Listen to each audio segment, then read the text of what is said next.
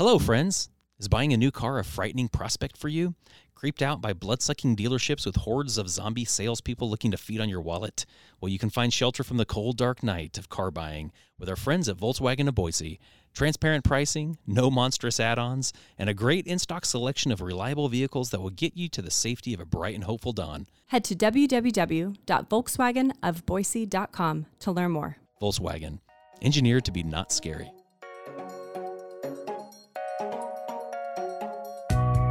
This is the Boise Bubble Podcast. Welcome back to the conversation.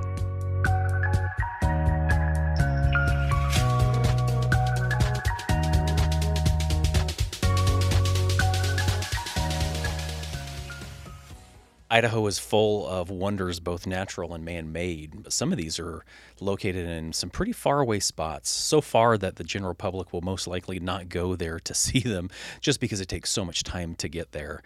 I and my friend Mark Iverson from Idahistory, we have a mutual appreciation for ghost towns.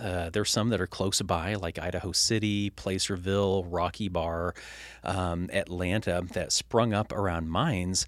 But there are also a lot of these amazing sites that are further away in the wilderness that are noteworthy also, that have some incredible stories of their own. Recently, we decided to take a tour of some of these on a specific circuit, and we saw some amazing things. We spent 2 days of exploring and camping, looking at some of these great places. So I got together with him and Natalie to recount our adventures and share some of the things that we saw and learned and took away from a great trip. So hope that you enjoy the conversation.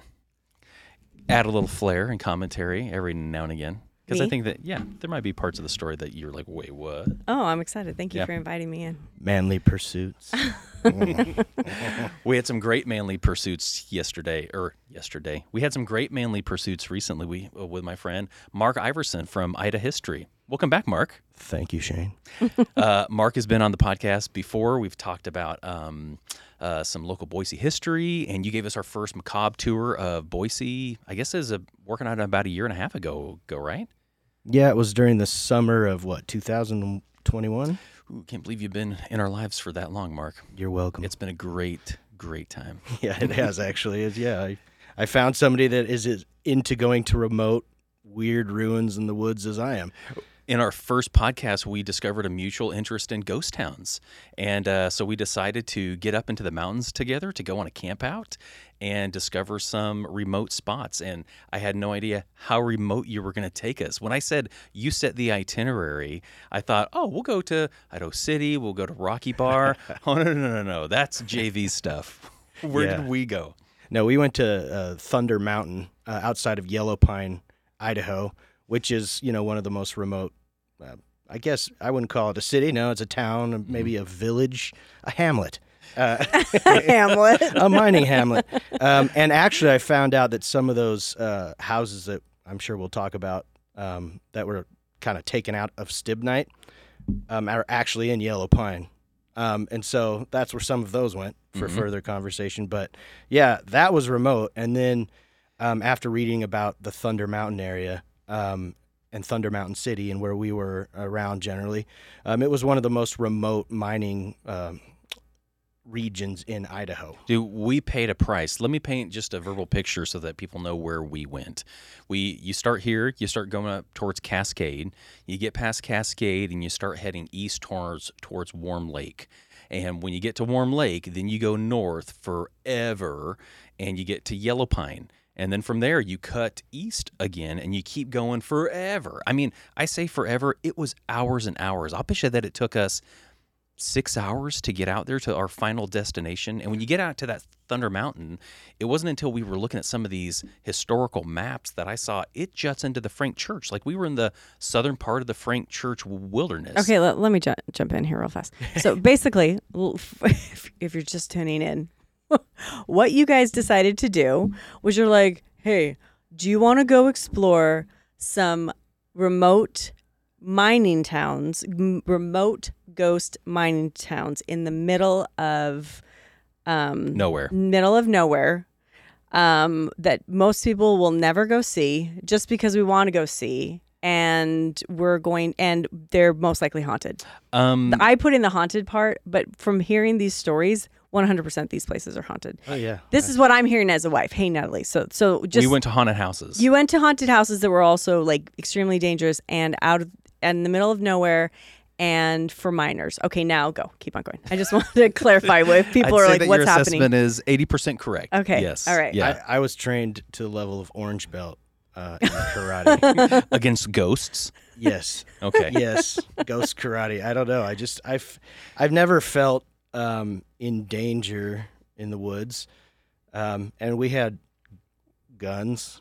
I don't know if I should say We that, took some firearms, Yeah, we did. for sure. You're up there, and there are wolves and bear and coyote and mountain lion. There's stuff like that Mark, up there. as I've gotten to know you, you have an insatiable desire to learn. You are curious, but you want to see the places.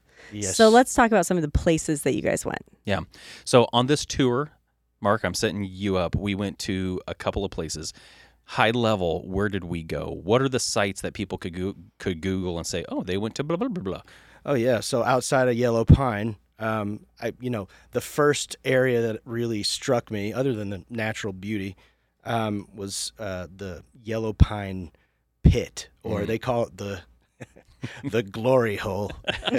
They do? Yeah. Oh, that's Yeah. unfortunate. And it's really a pit. Like when it you're is. on the road, it is a drop into this pit. Yeah, and so that came about because of World War II, Stibnite, and then they had a bunch of different camps around Stibnite. We came upon one of those where people would live. But at first, the area was kind of discovered in the mid to late 20s, and I've read descriptions of miners or prospectors, packing in on dog sleds and stuff like that, and later snowmobiles.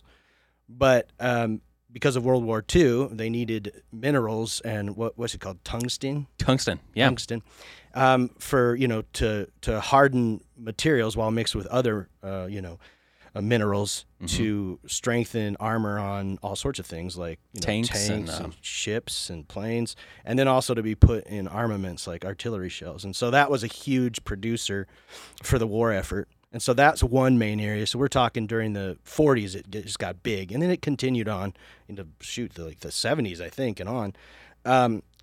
But then the other area was obviously Yellow Pine itself. And then where did we go? We went up to the Dewey Mine, which was, I think, it's been a long-running or working mining area, but there was also, I think we were surprised to see so much modern equipment and like it just was left. Now, when we got to the Dewey Mine, like we're out there on Thunder Mountain. Yeah, we're way up And there. there was a road, but it was gated and it was locked. And we had to walk probably a mile down, like downhill, this old dirt road until we got to the bottom of this pit. And you're looking up to the whole operation. And that, I was taken aback by, this was a pretty modern building. There was a home, which was pretty old. Yeah. But then you walk down a little bit further and you've got the hangar. And they even have equipment that was still out there, just abandoned, I guess. Like crane. Yeah. Yeah, and then they had some outbuildings that were like trailers. And the crazy thing was, it looks like I started watching The Walking Dead, a while ago, and it just reminded me of that, minus the dead people walking after you. Yeah. But it was like just everything was just left there. There were napkins and bad paperback books, which were great. Tons of fiction. Some fiction. romance too. Yeah, there's some. They just romance left their novels. books there. Yeah. So It how just- long do you think it had been since somebody had visited there? My guess is probably the early 2000s. Yeah, that's what I was thinking. I mean, there are still like references to porn in the building, when men are alone kind of places, those kind of things. Special. Yes, it is. It's a particular type of culture, crosses ethnic boundaries and everything, Yeah. But Precious. then we went to one of the older ones. I think that we earned the most was Roosevelt. Oh, Roosevelt was awesome. Yeah, and Lake Roosevelt, and we walked down that. It's a long kind of lake that sits in this canyon, and I read up on that, and so it wasn't a flood; it was a mudslide. 1902 to 1907 was roughly, that city's, was then heyday, yeah. And so then, And there didn't was they a have mudslide. like 1,000 people? I thought that some of the things that At we one had point. read that said that at one point Roosevelt, this little community, had 1,000 people. And when we got back there, I thought, where the heck are you putting 1,000 people? That must have been incredibly dense. Well, so it was pretty big. That was, it was big, but it was tents and cabins and tent cabins. And then, the structures they did have, as we saw, were, hand-fashioned timber or lumber. And so when the mudslide went into that canyon from where we came on Monumental Creek, where we saw the bears, remember that? That was kind of crazy. After we said, hey, I wonder if there are any bears out here. And literally, the word bear had not escaped my mouth before we ran up on a sow and a cub running down the road and then up into the forest. And I was like, crazy. What, a pig? I have no idea. I educated him on a bear. Yeah. And so this mudslide comes in at the pace pretty much of a fast walk. And so people had time to leave, and some people had time to move their stuff out of the way. But for those that didn't, this just kind of crept along and then pushed everything to where we, in fact, saw all those logs. So was it the mudslide that came in and pushed things? Or I thought that we had read that the mudslide diverted a creek that started flooding the area. Well, so what I read is it dammed the creek. And this might not be 100% accurate. And so that took out of some of the stuff. But then the book I was reading wasn't descriptive enough in the fashion of like, did it break and then flood or not? But I would imagine that everything would be caught in sediment if it had just been the mudslide. So perhaps it was, it was the flood.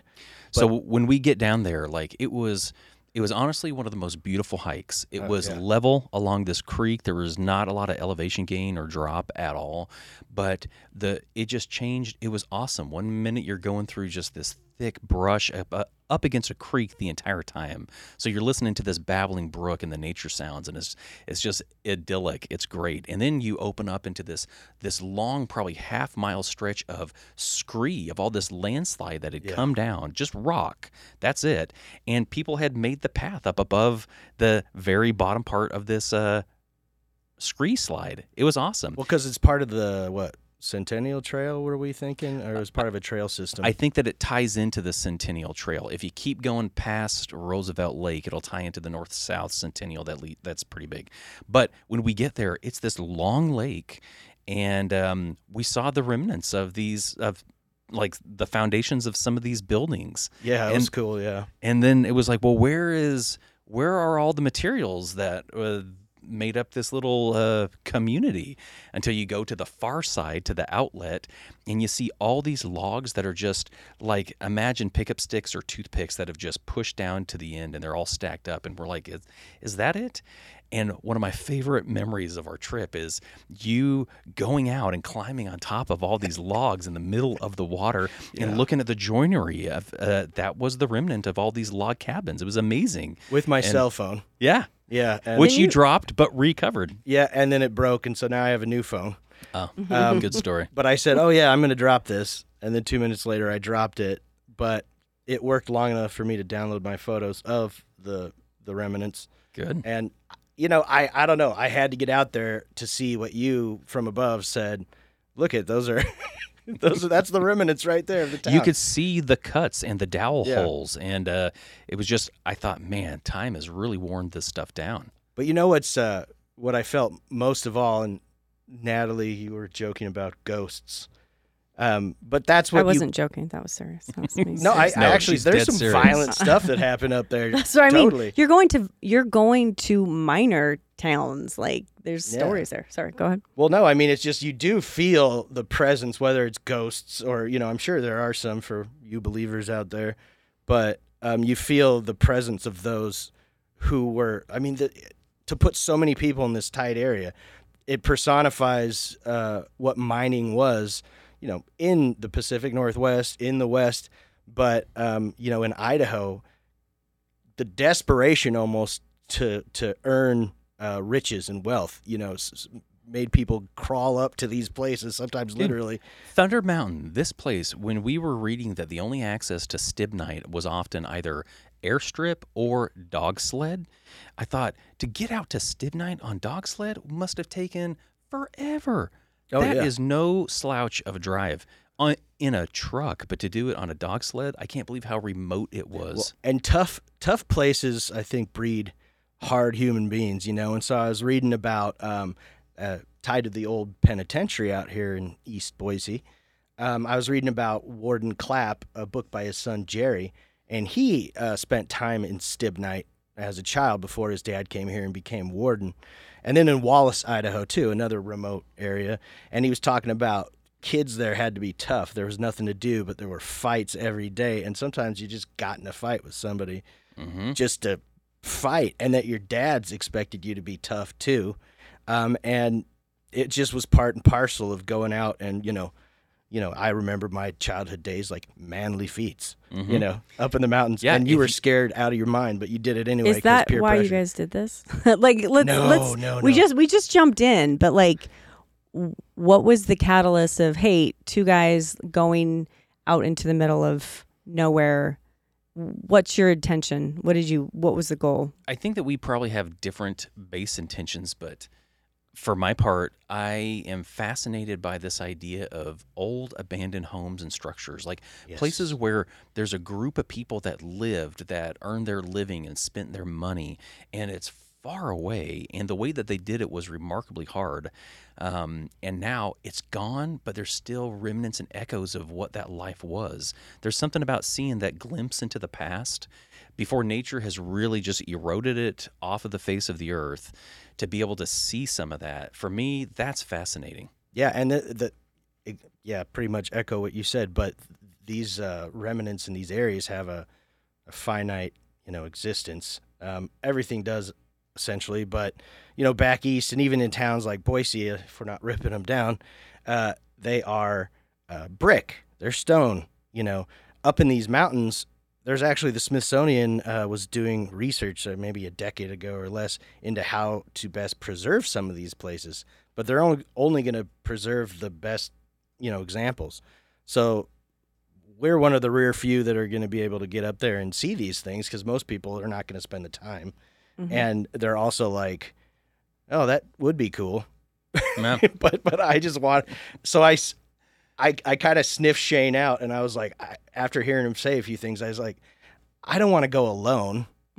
Maybe he would like to go, but then go learning about, what do you call it, glassing? Glassing. You're like, oh, when Taking I was your up binoculars glassing. and spotting scopes. And apparently, you can go hack out in the wilderness and, sure, almost die of dehydration, but besides that. I'm moderately competent. Moderately. But, okay, so we talked about Roosevelt. Awesome. Yes. Great hike. Awesome history. We talked about Stibnite. I'm still fascinated by Stibnite, that they had, talk about a flourishing community. They had a recreational hall, like a big rec hall. They had photos, like Stibnite is really well preserved. They've got the mine there, and there's still some minor operation, like a minor MINOR operation going on. But they've got the foundations of all these tiny homes that are still there. The foundations, trees are growing up in them, all around them. Like it's a grove now, but you can still see the footprint of where all these buildings were. And then to think that it was big enough to have the recreation hall.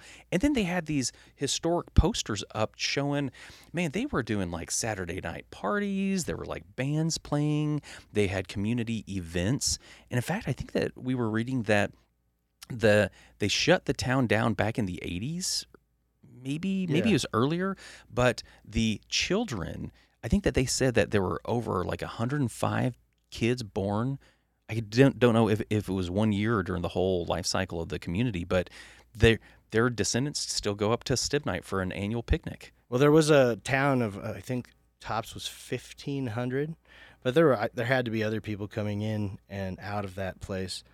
But just before I forget, so since this was a modern mine, you'd think, oh, there's going to be so much more people at this town than at other times in the mining history in Idaho. But, like it just is kind of monumental to think that in the 1860s and 70s, Idaho City was 18,000 people at one point. Mm-hmm. So it just is like, it's just, it was big, but it wasn't that big. The operation was huge and organized, which is, I think, different. But I don't know. I'm always comparing these places, but you can feel the ghosts. I felt those ghosts at those foundations where we were at in Stibnite as profoundly as I did up in Idaho City too, with, much older foundations. Yeah. But, some of the interests are the same.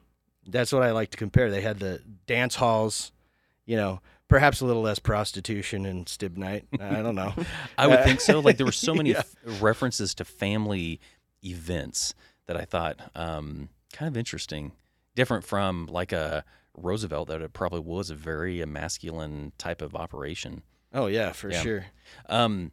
What was your favorite part of the trip? Okay, I've got two in my mind that stick out. What are yours? So when we woke up and you said go check out over in the in the woods a little bit, and I was like, oh no, what am I gonna find? We had camped out, so we were Yeah. all the way up to Thunder Mountain, and we were looking for a place to camp. And it was getting dark, and we found a pullout, and maybe 50 yards off of this dirt forest road, you've got this kind of clearing, and it had a fire pit. Yeah, it was perfect. Had a flat place to lay a couple of tents. It was awesome. He wouldn't share a tent with me, which is whatever. That's cool. I get it. Every man with You were like, with it's his own body tent. warmth. I'm like, Shane, it's not that. I'm just cold. trying to be efficient. But that's okay. I woke up the next morning to take a leak, and I step a little bit further deeper, and I'm taking this leak, and I see this old, it must have been 100 years old, 100. I don't know how old this was. It was a log cabin, maybe 15 feet by 10 feet, and it was still intact. It still had the door with the hinges on it. It had one window with 4 panes, Yeah. and 3 of the 4 panes were still there. It was on this little, just a rock foundation. It was still kind of leaning, but the roof was on it. It was old, but still intact. I couldn't believe that we had camped out all night. Had I seen that place when we were setting up camp, I probably would have been a little spooked. Oh, But to see it in the morning, it was a treat.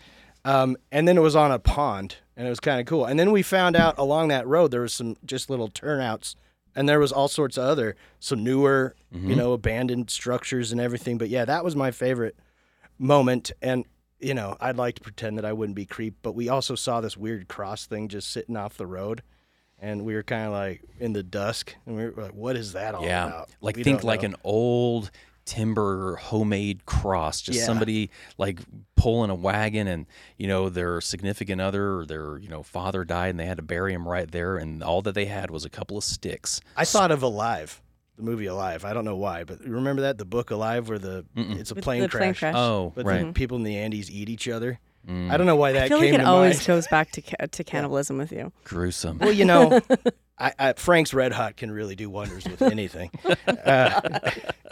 But yeah, okay. So that was my favorite. But it's hard to speak about favorites because I was a pig in shit pretty much. I mean, that was my favorite thing to do. Is that It was awesome. it gives me the same feeling, if not greater, than even going overseas and exploring something new because no people are there. I don't like masses of people in interesting areas. I want it to myself if I can. Yeah. My other favorite part was when we got to Roosevelt Lake and we go all the way to the end, and there's a place towards the end where you're looking down on the water and seeing the accumulation of all these timbers. And then you drop down, you cross the outlet creek, and then you get into this little wooded area. And then from there, you can get on top of all this stuff and just walk in the middle of this beautiful boggy lake. Yeah. And to see you walking on all this timber, just so giddy and excited, and taking out your phone, and just your enthusiasm was palpable. It was awesome. Well, see that you get it, Michaela, my wife. She's like, okay. I think that's what you're I think I see some of that. No, I love okay that. I look love on- that stuff. I just don't want to go. I don't want to get murdered by minor ghosts. But what's great? Yeah, I mean, I don't. Maybe up in that weird cabin. I think I was you were sleeping next moonshiner to the cabin. weird Oh. cabin. Yeah. That I'm amazed you survived that. We're gonna post some Yeah. photos. Like Yeah. I might post them on the Idaho Instagram page to Yeah. just like a series. It was fantastic. It was beautiful. Yeah, and but one thing that giddiness is translated to my kids. Both my children love to go find ghost towns and places like that, and so my son Lincoln will go by just an old building, and he'll be like, "Oh, that's a ghost church. That's a ghost town, Daddy. That's a ghost graveyard." Because he likes to go out to the historic sites, and it's something I started with my daughter, and so, it's something I hope to like go find more of these places And so when I'm out there, I'm thinking about all the future times and other places I'm going to find. You know? Like it's just fun. I was taken aback by how many of the ghost towns in Idaho are surrounding the mining industry. That really, that's what set these establishments up, is finding some kind of valuable ore. And so I guess it's no surprise to me now why so many of the ghost towns circled around mining. Well, it makes sense because then once it dries up, they just leave because there's nothing else to keep them there. And there is nothing else to keep them there. Yeah. Oh my gosh. These places, I thought, how did anybody even discover ore in Probably any of with these the places? fur trappers. Yeah. Even then, like when you're in the Frank Church and you're looking at some of this, you think, how did they even get up there? It was crazy. Well, it was a great time. Well, so Colonel Dewey, I forget his first name, but he founded De La Mar outside of Silver City, Idaho now. But he actually went to the Thunder Mountain area, and I don't know exactly how he found it, but he basically just was like, okay, I've heard that there were tailings out here, and some other miners had been out in that area as early as the 1860s, but had never made anything of it. Mm-hmm. So Dewey was smart enough to know that, I can make money off of a bonanza, doctored up bonanza, right? And so he puts in $100,000 on this one mining claim, and that had already been made. And then everybody's like, oh, look what he's doing.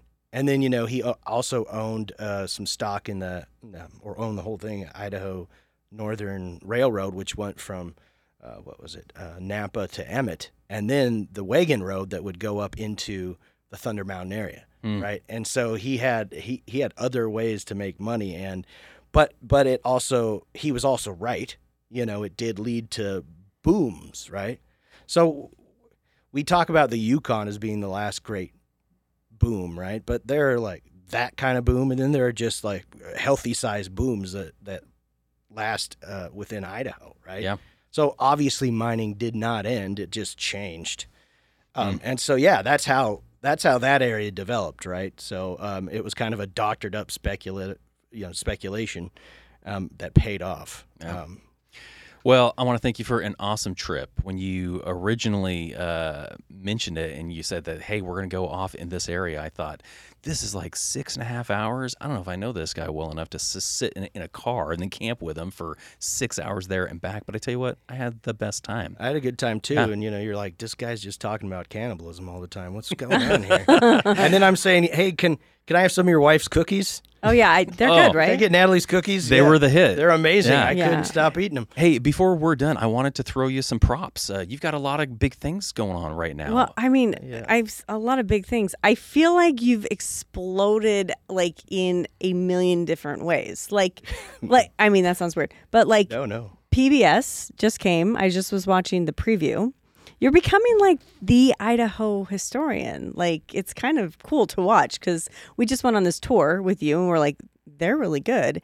And then now, so PBS, right? Yeah. And then, and that's coming out soon, right? Basically, you're talking, what is the interview with PBS all about? October 20th. So they looked into folklore around Idaho and, just why are people interested in spooky stories, oddities, the unknown. And so Jeff and I met on my tour, Jeff Wade, my business partner, and you just pair two of the weirdest interests, together. And he knew about the wild man of Idaho, the precursor of Sasquatch. Yeah.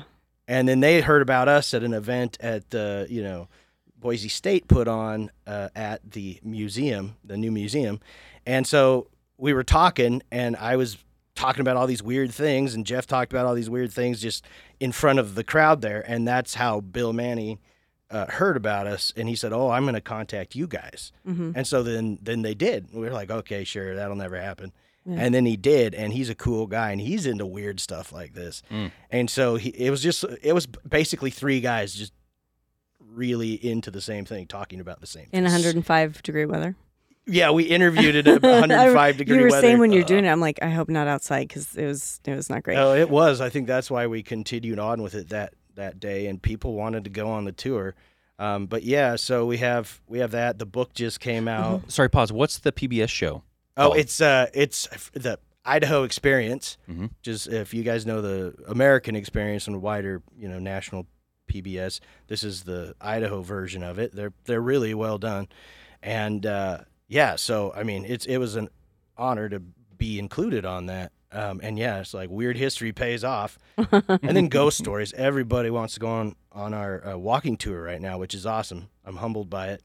And then we've been working on a driving tour in my 1978 GMC Kingsley, and we actually have people booked for that too. That's awesome. And so yeah, it's just, and I more than anything, it's a reason to continue to pursue what I want to know. So you're going to cram 6 to 8 people into this van. You're going to booze them up, and then you're going to take them around town to show them all these crazy sights. And and your book. I mean, it just came out September 5th. Tell us just a little bit about that. So there was such a plethora of stories that we found out about that could never be included in a tour because they were too spread out, or they didn't have any remnants or sites remaining. Mm-hmm. So we took our favorites and we threw them into this kind of, just this collection of stories. But then there was a book came out called Wicked Boise. And it's a well-written book. This author, she focused on some of the more known crimes or notable crimes, and we did a few of those. But the publisher said, "Okay, well, you got to branch out." So we did, and we looked into stories that were a little harder to find and pursue. But I think it made our book better. So we have a whole chapter on fear of elevators and elevator accidents in Boise, sawmill accidents. I've been waiting for that chapter. Oh yeah, you're like, especially in the building we're in right now. Oh like, yeah, I'm a little right. bit afraid of the elevator here. So what's the name of the book?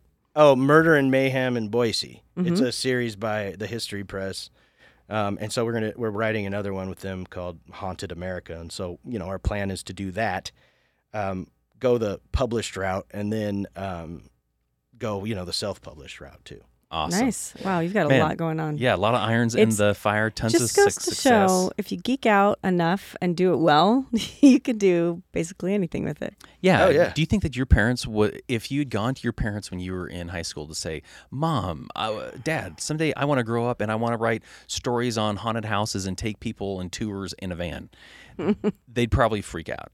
Oh, yeah. I don't know. They're very proud of me. I think when I was trying to get my PhD, they were like, "Oh, that's really great, but how's your mental health?" It's nice they asked. But this is I took that same training, and I don't think I could do this without having first done the academic route. I think they're happier that I went this way because it doesn't like depress me and stress me out to the degree that I'm not happy. I am living my dream and with my good friend at the same time, and it's starting to pay off. And I think it's I don't know how to explain it all, but it's been collaborating with people like you guys, people at Coffee Supply and Eagle, Marissa from Boise. Mm-hmm. We just nerded out for a couple of an hour or so. I'm sure. And she's gonna do something on crime and cemetery stories, and she was like, "I know these weirdos. Let's talk to them." And so it's cool because you're learning about all these other people's pursuits and their interests, and it makes life, enjoyable.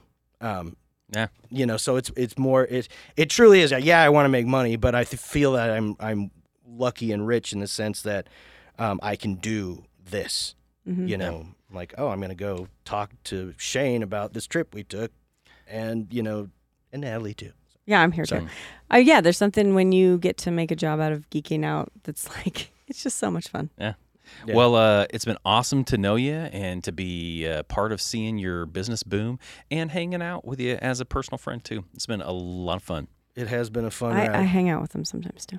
I'm also there. You can speak for yourself. I'm just saying my experience. Like, he's a cool guy. At accidental moments. Oh, I know. We run into, honestly, the people who geek out on things were also at the same kind of places because we're. Oh, I know. Yeah, I'm thinking of faces that I do geek out on, or with often. Uh-huh. Yeah. And so remind people where they can find you if they are wanting to find you on social media, on the web. On Instagram, Facebook, we have a lot of posts on our webpage, Idahistory.com.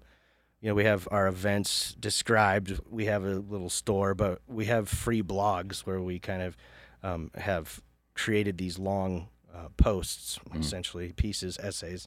And Jeff's been really productive on there, so he has series of things and just odd tales that are really interesting to learn about. And then Instagram, Idahistory? Yeah, Idahistory on Instagram. Okay. Yeah. Awesome. Great. Hey, thanks for coming on, Mark. Thank you. Yeah, and thanks for staying alive Yes. after that. That was fun. I prefer it that way, really. You know. All right, talk to you later. All right, bye. Thanks for listening. This is the Boise Bubble Podcast. Please subscribe to our podcast and leave a 5-star review. Follow us on Instagram at the Boise Bubble, and for more information about our community, follow at Hello Meridian. See you next time.